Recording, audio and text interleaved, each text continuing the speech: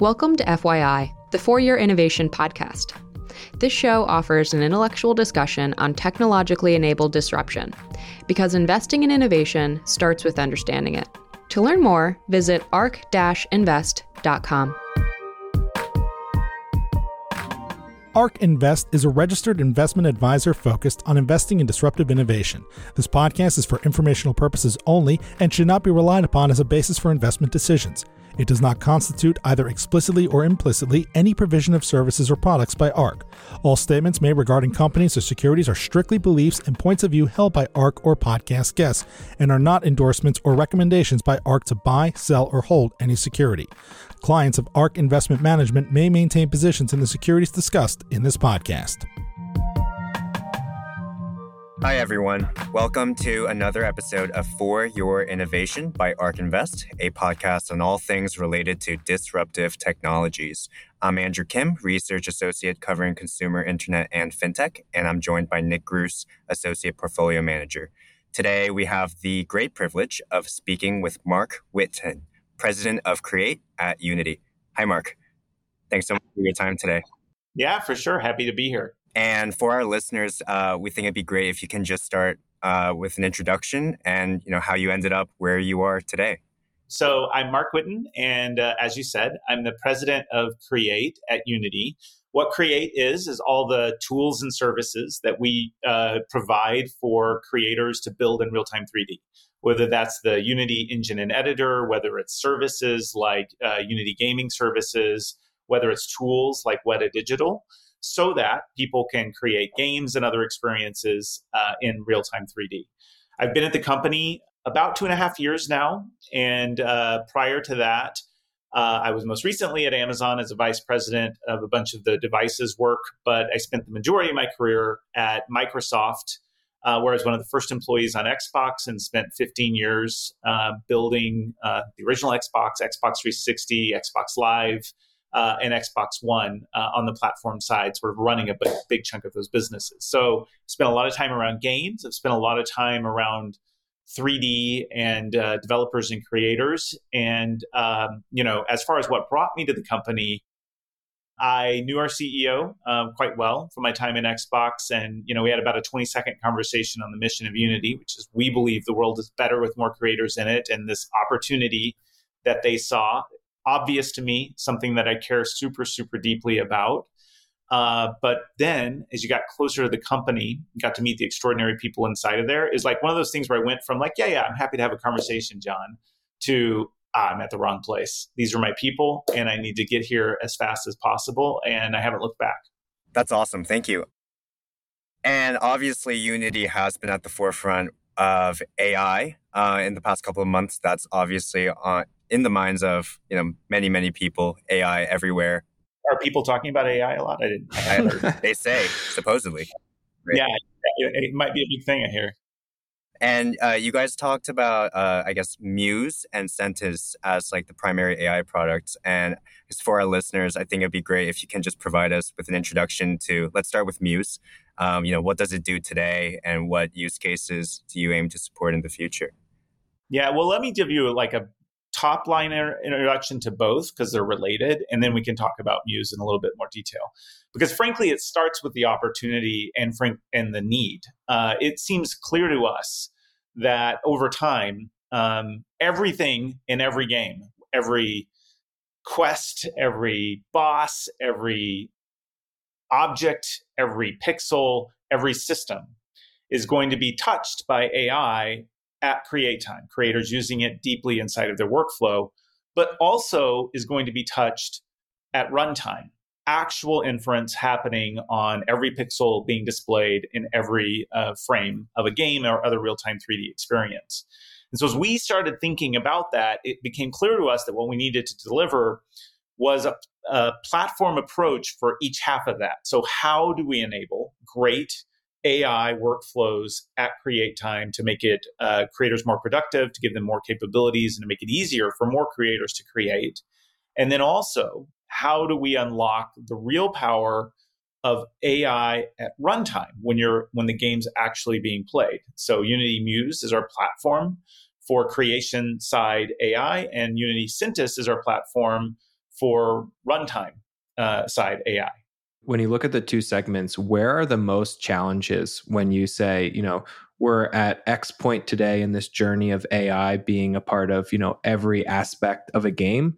Which of the two segments poses the most challenge? And also, like, where are we in that journey? Like, AI has had this, huge run up in the last 6-8 months. It feels like it's, starting to seep into every sector, gaming being one of those. But and there's so much innovation happening so fast. It almost feels like, hey, we've made so much striding. But I'm curious, like, where are we in this journey? And then, where are the challenges ahead? Yeah, those are great questions. And it's funny, I was sitting there trying to say, well, I don't know which one is actually the bigger challenge, because they're kind of an orthogonal set of challenges. And I'm not sure if I could figure out which one's the right magnitude, because there's some really, really key problems that you're trying to solve that are a little different on each side of that. And they're both important. I think there's a lot more intention being spent on the create side. When people talk about generative AI today, they generally are talking about how to use AI tools to create assets or help with coding or whatever those things are. And I think at least when we talk about this, people when we talk about Unity Muse, people are like, oh yeah, that's exactly what I expect that Unity would be doing. When we talk about Unity Synthesis, we're like, oh my God, I didn't even think about like this is what's going to be the implication of artificial intelligence as it applies to games and other real-time 3D experiences. As for where we are, I think first thing I'd say is AI has been used in a lot of ways. We've used AI inside of Unity for a lot of our tools for many, many years. Obviously, there's been this sea change because of the availability of extremely large language models, of techniques like diffusion, and the availability of those in sort of a lot of broad class that sort of really brought generative AI to the forefront.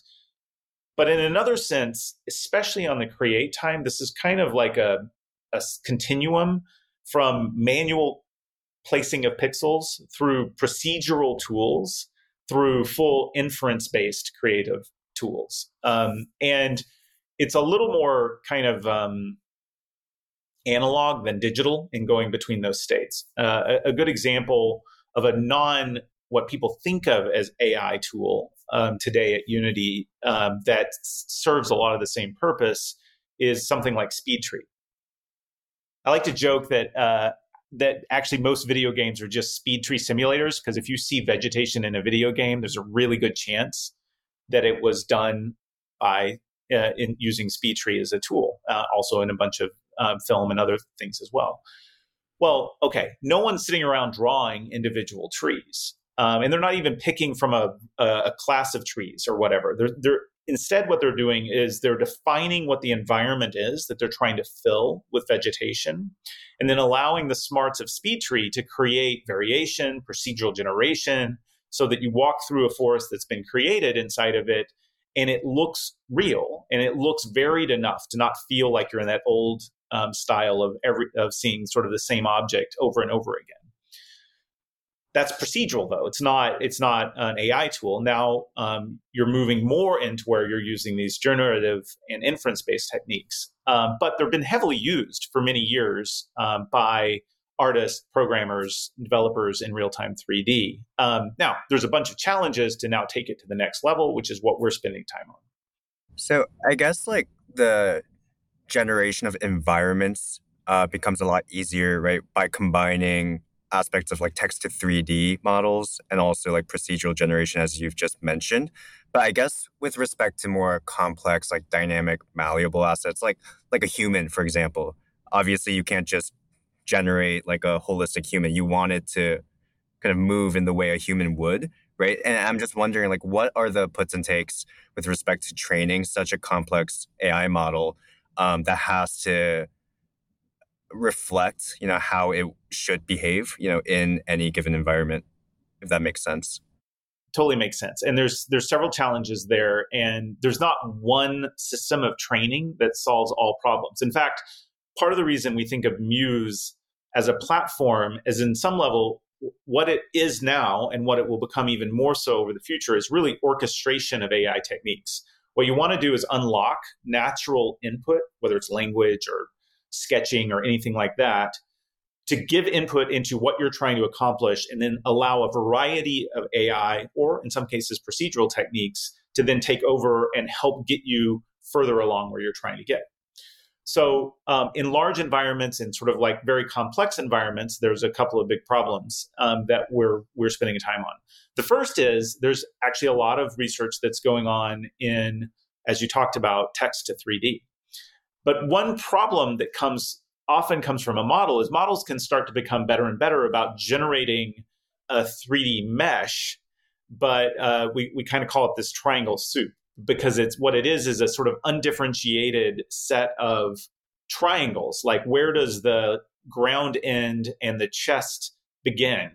Can you open the chest? And typically today, that's a much harder problem because you're actually forward generating what the behavior of an actual object is in the environment, not just the generation of the triangles. So we're spending a lot of time on how do you think about problems like that.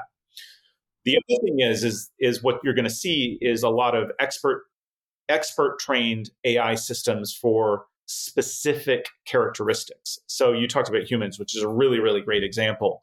We spent a lot of time and in fact acquired a company called Ziva Dynamics that's really focused on ML and AI based training to solve this problem. So the old way of creating a high quality character was to create it, and then you hand rig every point that's potentially animatable and then hand move them through every particular scene. And it's extremely time consuming, which is one reason why the quality of characters that you often see, especially in real time, has not increased at the same level that the performance capabilities of GPUs or your hardware has. Well, we take a different approach with Ziva. What we've done is we've trained an AI model that understands a huge number of data points and tens of thousands of different emotional states around a character's facial animation and deformation. And then we run it through an advanced deformation solver so that you can move to instantaneous inference of what the animation should be versus having to hand rig it. And so something that might take a team of artists 3 months suddenly can take a server run about 10 minutes to get you back something that you can use in real time and interactively. So it's not pre-canned animations. It's not pre-canned sort of rigging or anything about that. And but the fundamental is still going to come back to the same thing, which is there's not one AI technique or AI system that's going to apply to all of these because they're all really, really complex behaviors. And so our focus is instead, how do you create orchestration and a platform layer so that we can plug in all of the expert AI systems in for a particular area? Wow. And you mentioned a really interesting stat there, that 3 months to 10 minutes. And I want to zoom out a bit here and talk just about productivity gains at large. When you look at, the video gaming space, obviously, AAA games take years and years to develop. And so I'm curious, what do you think are the areas to focus on when you talk about productivity? And are you hearing stories from customers already saying, we are just like rocking and rolling now with all of these services you're putting out there. Like, this is taking us half the time. You mentioned 3 months to 10 minutes on this animation styling. I'm curious, where are the other areas where you're seeing these productivity gains?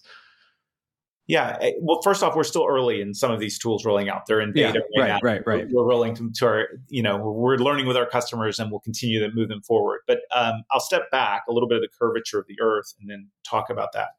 The truth is that we have a crisis of content creation.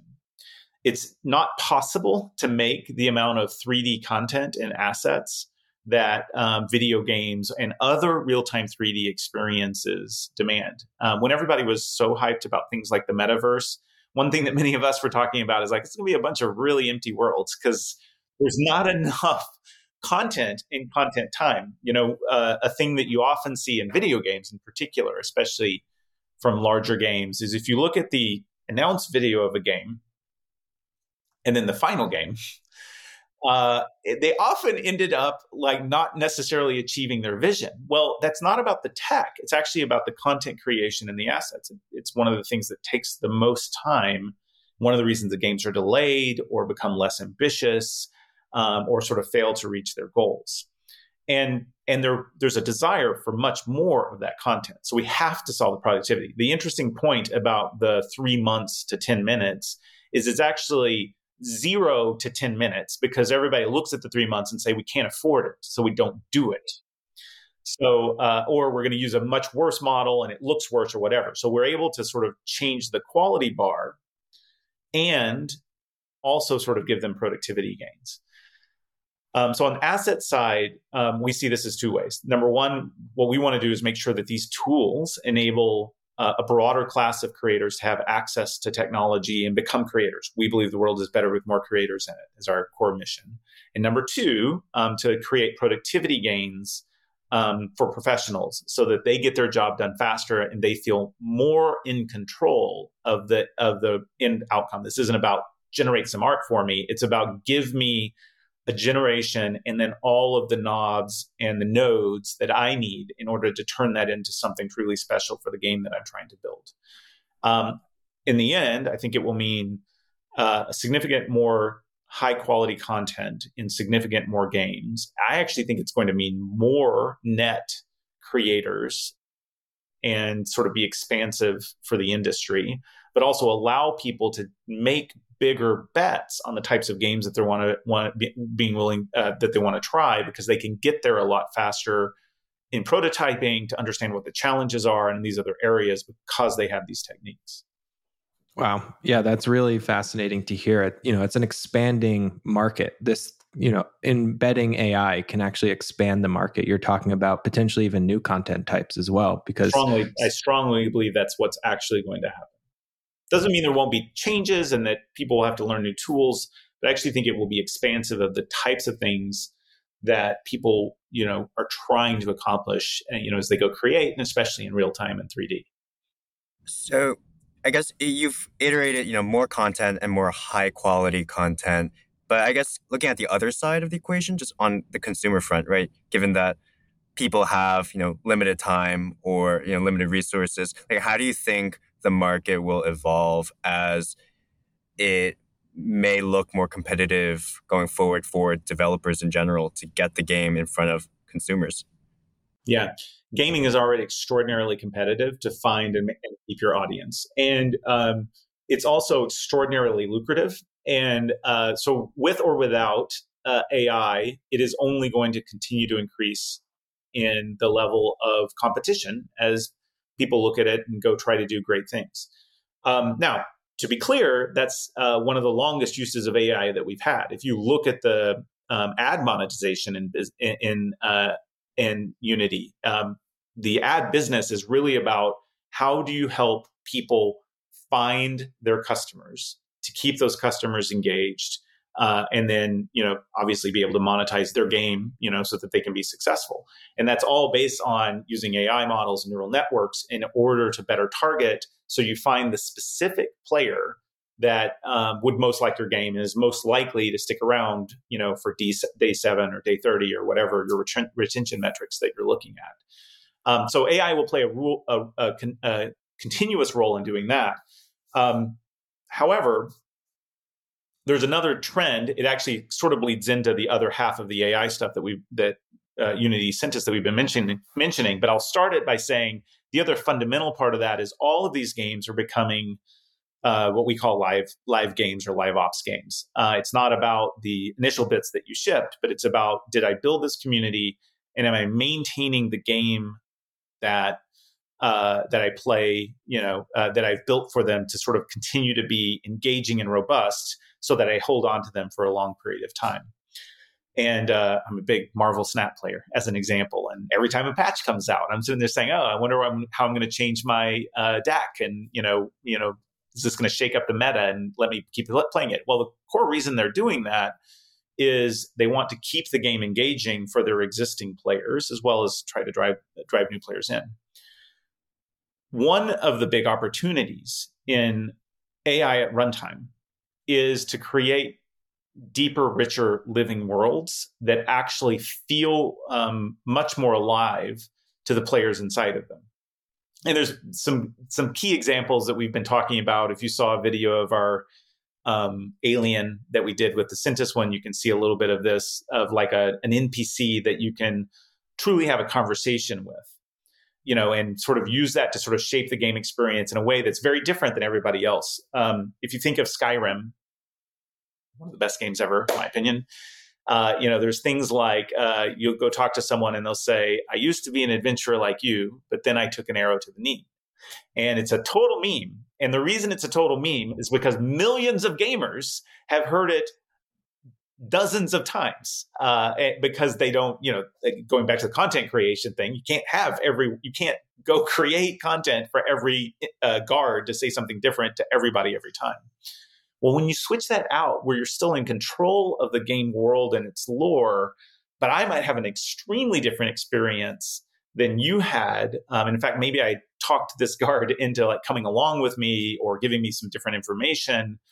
Then you can suddenly do it's going to feel a lot more alive than anything that we have today. And that's an example with NPCs, but that plays out actually in a lot of the systems that you'll think about inside of your games. I guess just following up on intelligent NPCs and how far are we from a fully interactive Skyrim?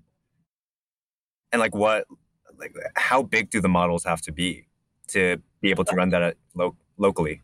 Yeah, it's a really good question. And I think one of the things, there's kind of an economic question, and then there's a capability question. I don't think we're very far away. In fact, you can see lots of examples, including people hacking Skyrim to plug in LLMs and try them out and getting cool results. Hacky. It's not sort of the way that you think about a finished game yet. But the first problem you have to solve is running a bunch of cloud inference can be very expensive. It's one thing if it's at create time, because it's a relatively small number of people for a defined period of time doing the creation. If instead you said, I have to pay every time you talk to an NPC is a cloud inference times number of concurrent users that I have, and you have a successful game, well, the cost of that could actually scale in a way that's not manageable. And so part of what we're trying to do with Syntis is to make it easier for you to imagine using neural network-based features at runtime with deterministic cost. The other problem so then you're like, oh, I'm just going to run it locally. Well, the problem with running it locally is, number one, the tech stack for most neural networks and the languages behind them, whether it's TensorFlow or PyTorch and things like Onyx and things like that, it is designed for a very specific architecture. Typically, it's designed for cloud-based PCs.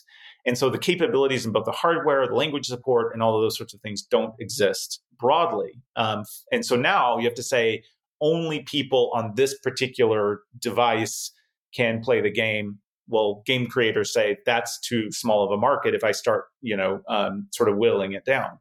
So what we're trying to do with Syntis is to make it so that you can take any standard model, assuming it fits in, has to fit in local memory. You can make one that's too big. And we will make sure that it works anywhere the Unity runtime runs. So we will take care to sort of transpile the PyTorch into whatever we need to locally to run on the GPU or CPU or the best possible performance that you can get. So that suddenly says, as my design palette, I can imagine the model running locally. So now I can start to design for it. Then you get into the size of models. There's a lot of research going on that says that you started specifically about intelligent NPCs. It's unclear that you need massively large models to make that happen. You might have small models that work for most people, and then maybe you go to the cloud for like some, boss or the head wizard or whatever that you need more, deeper inference from. But the other thing I would say is it's not just about those types of features. I believe that we're going to enter this golden age of inference-based techniques used at runtime. And many of those are going to be very small models. Because the other fundamental thing, it's actually been interesting talking about AI at runtime with game creators, is there's one hard truth in game development. You have 16 milliseconds to get your frame done, and then it's time for your next frame. that's not much time. So that often means, what am I able to do? Oh, I want to do this advanced lighting thing that I want to do. Oh, I can't because I'm on a piece of hardware where I don't have enough time to run the math to render that lighting technique in my however many of the 16 milliseconds that I can spare for that particular lighting technique, because I have to do everything for the game. The whole simulation input, the entire thing in every 16 millisecond turns.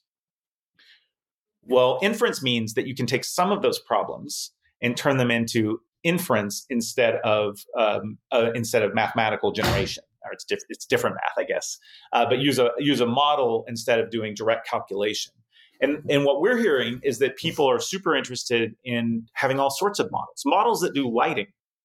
To use that specific example, instead of calculating the physics, think about ray tracing. That's a very high performance physics calculation to generate how does a photon get to my eyeball, to turn many types of techniques into, I'm just going to do a bunch of training. And now with a very small model, because it's very purpose-based, I can do extremely fast inferences and actually create it as a feature that I can run across every platform that I'm trying to deliver. Gotcha. And do you think as we enter this golden age of AI, as you've said, does this accelerate growth in memory, do you think? Because if you think about the iPhone, unified memory, it's been growing for the past decade, but then starting in I would say the mid 2010s, it kind of slowed down, right? And that, I assume, presents a bottleneck for more performant models running locally. And I'm just wondering, is that a meaningful constraint in your opinion in the longer term? I think on core RAM, it probably will end up sort of helping drive additional increases there. The thing that is super clear is that there's going to be a lot of energy put into continued evolution of AI-specific silicon. That is, whether it's a module, you use a GPU for a lot of the silicon. They're becoming more and more tailor-made to run an inference versus run a render pass. And I think that will continue, and that will be on every SoC. Everybody's going to be thinking about what's their kind of inference engine that they're embedding in a piece of silicon. And that will then probably drive this cycle about what does that change in terms of how we think about hardware cache or RAM size or other things to get the most out of that, just like GPU evolution has, core GPU evolution for 3D graphics has for the last 20 years. Marc, I want to change gears here a bit and first just congratulate Unity on the partnership with Apple. But my congratulation is also the question. And could you give us a bit of background on this partnership with Apple, and what's happening now that they have the Apple Vision Pro out in the market, or it'll be coming later this year, early next year? Yeah, we've collaborated with Apple for a very long period of time across many things. You might remember that when they originally launched their M1 silicon, Unity was there, not just the runtime capable of running on it, but the full editor already ready to go on M1 silicon. And obviously, we've worked very, very closely on iOS and iPhone for many years. It's a huge, huge part of the gaming market. And so, when we first heard, what they were thinking about doing, we were really excited to see where they were going to go. They've really, I think, gone super deep into how do you think about spatial computing and what they've built inside of Vision OS. And it's been really exciting working with them on it. There were two things that we were really excited to do. The first one is, I'll call it Unity standard platform approach. Our goal is to make sure as much of Unity just works for you as you target whatever platform matters, so that we want to make it as easy as possible for the way that you think about building your game, your workflows, and all of that sort of stuff for you to then say, I want to now target platform X, Y, or Z. So that's standard. Make sure it's just easy to use Unity on day one of the launch. But the other thing that I think is very unique about Apple's approach to spatial computing and the Vision OS is shared mode in the experiences. And that meant that we needed to work quite closely with Apple in order to think about how to render how to build and deliver multiple Unity experiences that can be resident and running at the same time, whether they ever knew about each other or not, and that those experiences could be running next to an Apple experience or a Reality Kit experience.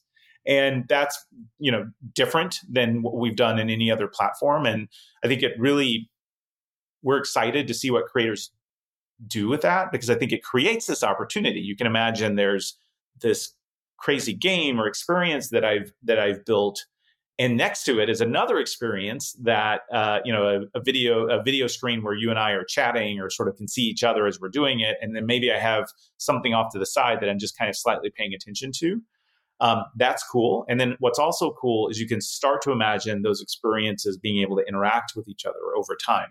And what we tend to find is whenever there's this type of paradigm shift, that game creators and real-time 3D creators are like this tip of the spear of like figuring out kind of like what new sort of modalities or interesting ways that you could use that technology to create something fun or novel or different than what exists elsewhere. So we're super, super excited about it. Yeah, it sounds amazing. I'm so excited for this collaboration. I have a follow-up question, and this ties it back to what we were originally discussing with Muse. Do you think as Muse scales, it will be possible for developers to deploy on a device like Vision Pro, even if they didn't design for that platform originally? Well, I mean, that's always our goal, to make that as easy. Regardless of whether you're using AI or not, we're going to do everything we can to make it easy. I think there's two parts about that, and I think AI likely makes part of it easier. There's the technical part. Is my game capable of running on a particular platform? But then there's a second part, which is game design, which encompasses a lot, because it just turns out that different types of platforms lend themselves to different ways that you think about presenting information and taking input from the user. Think about a PC game or PC application. It's extremely information dense because you have a large screen. And one of the things people learned when they first started doing things like game streaming of, let's say, console games on a phone is, it's really cool to play Assassin's Creed on a phone. There's a lot of text. Like your screen is like covered with text because it was designed to be on a 50-inch display. Suddenly it's on a 5-inch screen you hold in your hand. Twin stick is different than mouse and keyboard, is different than touch. And those aren't just how do you translate between one versus the other. They often can go really deeply into how you design the gameplay loop to be fun. Because you could translate between mouse and keyboard to twin stick, but that doesn't mean that it feels great on twin stick or that it's the right mechanic for you. And so that part, AI will help because it will help you explore the space and it will help you get farther. But you'll still have to fundamentally understand the type of game or experience that you're trying to build and how a user is going to interact with it. That makes sense. Very excited to see what gets built for the Apple Vision Pro. Yeah, me too. It's going to be really fun to watch. I think your point on like shared experiences for the Vision Pro is really interesting, right? Because at least from what I gathered from the Vision Pro demo, right, and it seems like the Quest Pro, right? Sorry, the Quest is taking a very different approach to gaming compared to the Vision Pro, right? Because you have 2D in a spatial environment versus like full immersive 3D for the Quest. And I'm just wondering, do you think those two experiences will like service different markets? Do you think like Vision Pro eventually will kind of also collide with like that kind of full 3D use case? Like how do you think about like developers developing for either device? What's exciting about Unity is that we end up, working with a lot of different platforms. And for us, we're always looking at how does that create more opportunity for creators? Because we think all of those spaces will get filled. If there's a high quality device and a company that's really out there sort of building really cool stuff for that, then game creators will come in and fill out interesting use cases inside of it. And so I think that, whether you're talking about a device like the Quest or you're talking about Vision Pro or you're talking about Xbox or a PC, all of them are going to have really, really robust ecosystems and people are going to explore them. Now, if we talk about Vision Pro particularly, it's an extraordinarily powerful device. And it will definitely have really rich 3D experience, full 3D experiences. It's more than capable of doing it. One of the things that was exciting in working with Apple is just the amount of time that they spent on thinking about whether it's the sensors, the display quality, or the power of their M silicon to drive really amazing results. So I think you're going to see some very interesting stuff. And again, what will be exciting is when people start to use that kind of palette of toys that they have. I always think of it as how many crayons do they have in their crayon box to start building something. They're going to go do something that none of us think that the device is actually built for. One of my favorite first examples on the iPhone when they launched the App Store was from a company called Smule, who built this app called Ocarina, which was essentially your iPhone's a flute, and you blow into the microphone, and then you use your fingers to fret. And the thing that's interesting about that is, no one at Apple thought that they had developed the Woodwind API.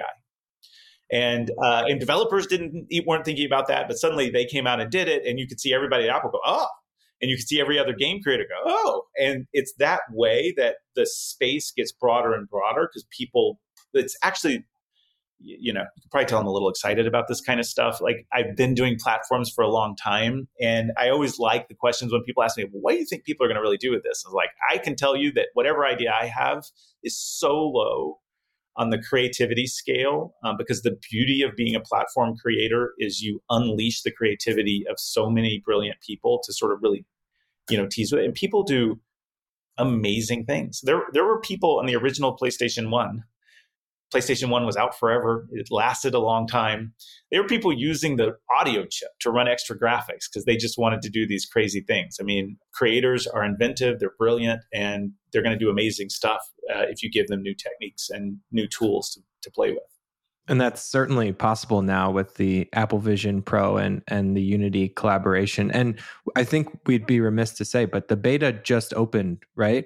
That's right. We just started our first closed beta. We've had extraordinary interest since the WWDC announcement, and continuing with people signing up, both in games and non-games. And on Wednesday of this week, we started putting our first closed beta. And now, obviously, our goal is to expand that as soon as possible to make it easy for everybody that's interested to target it. But it's really exciting to get started with our first creators on it.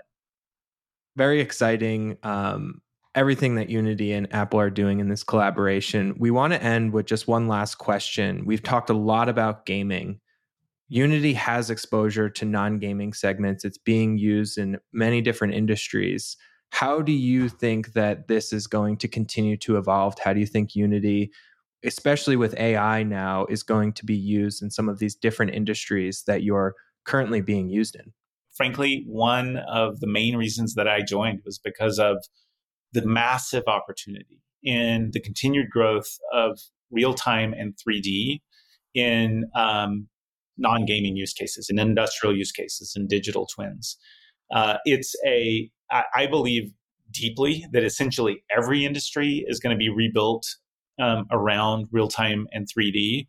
And for a variety of really important reasons. We are 3D and real-time people. And so whether it's medical or manufacturing or the way that I interact with my house or devices or anything else like that, 3D is a richer, deeper, more information-full way for me to do some interaction that I'm trying to interact. And we're very, very focused on how do you make sure that these tools that were pioneered in gaming and continue to be extremely robust in gaming are as useful and that we expand through all of the different types of use cases. AI, really, really critical. Obviously, inside of it, you go through that content creation problem we talked about. It's even more so outside of gaming, where there's not maybe the same concentration of artists and 3D technical creators in a particular industry or a particular enterprise that they have to go through. So we're working very, very hard to make it so that it's easy for everyone to pick up and use. And frankly, it's fastest growing part. It continues to see extremely robust growth, whether it's in manufacturing, commerce, medical, construction, sort of end to end. The last thing I'll just leave you with on that one, since you asked the question, one of the things I think is the most exciting opportunity in a place that Unity plays specifically well. We're not trying to go, well, actually, let me step back. Every industry has a whole bunch of 3D data. Like a manufacturing company builds their stuff in 3D CAD tools. They have tons and tons of 3D data. We're not trying to change that. We're not trying to say, oh, you shouldn't use this super high-end CAD tool that you've always used to create the very specific stuff you need to do before you go to tooling and manufacturing. What we're trying to do is free that 3D data, because today that 3D data is captive on high-end desktops in the R&D department of one part of the company. And yet the use cases, if you take that 3D data and you say, okay, well, actually what I really want to do is I want to be able to do an unlimited amount of photos so that I can do for commerce or for any other thing that I need to do it. Well, the way that works today is you wait to get a real object and you actually have to go create photos of it and all that sort of stuff. Well, there's no reason for that. You should be able to literally have not the R&D department, but the marketing department have access to the same 3D data transformed to be real-time and interactive, and transformed so that it can run on every device, so that it can get both throughout the enterprise, but also to all of the customers and partners of a particular company. And so that's our goal. Our goal is to actually take the 3D that they already have, but truly free it so that it adds value across everything that they're trying to do in their enterprise, from core sales to support to frankly even internal logistics and operations. And that's why we see such an extraordinary pull from all of these industries into Unity. Amazing. Really exciting times ahead. Awesome. Yeah, this is great. It's really, really great speaking with you guys. So yeah, I've enjoyed it. Well, thank you so much for your time, Marc. And for all our developer listeners out there, make sure to check out Muse, Centis, and the Unity Vision OS Open Beta. And also make sure to check out Arc's blog on generative AI's impact on gaming. Thank you. Awesome. Unity gets a nice shout out in that. So. Rock and roll. Yeah, thank you, everyone. That. All right. See you guys. Arc believes that the information presented is accurate and was obtained from sources that Arc believes to be reliable. However, Arc does not guarantee the accuracy or completeness of any information, and such information may be subject to change without notice from Arc. Historical results are not indications of future results. Certain of the statements contained in this podcast may be statements of future expectations and other forward-looking statements that are based on Arc's current views and assumptions, and involve known and unknown risks and uncertainties that could cause actual results, performance, or events to differ materially from those expressed or implied in such statements.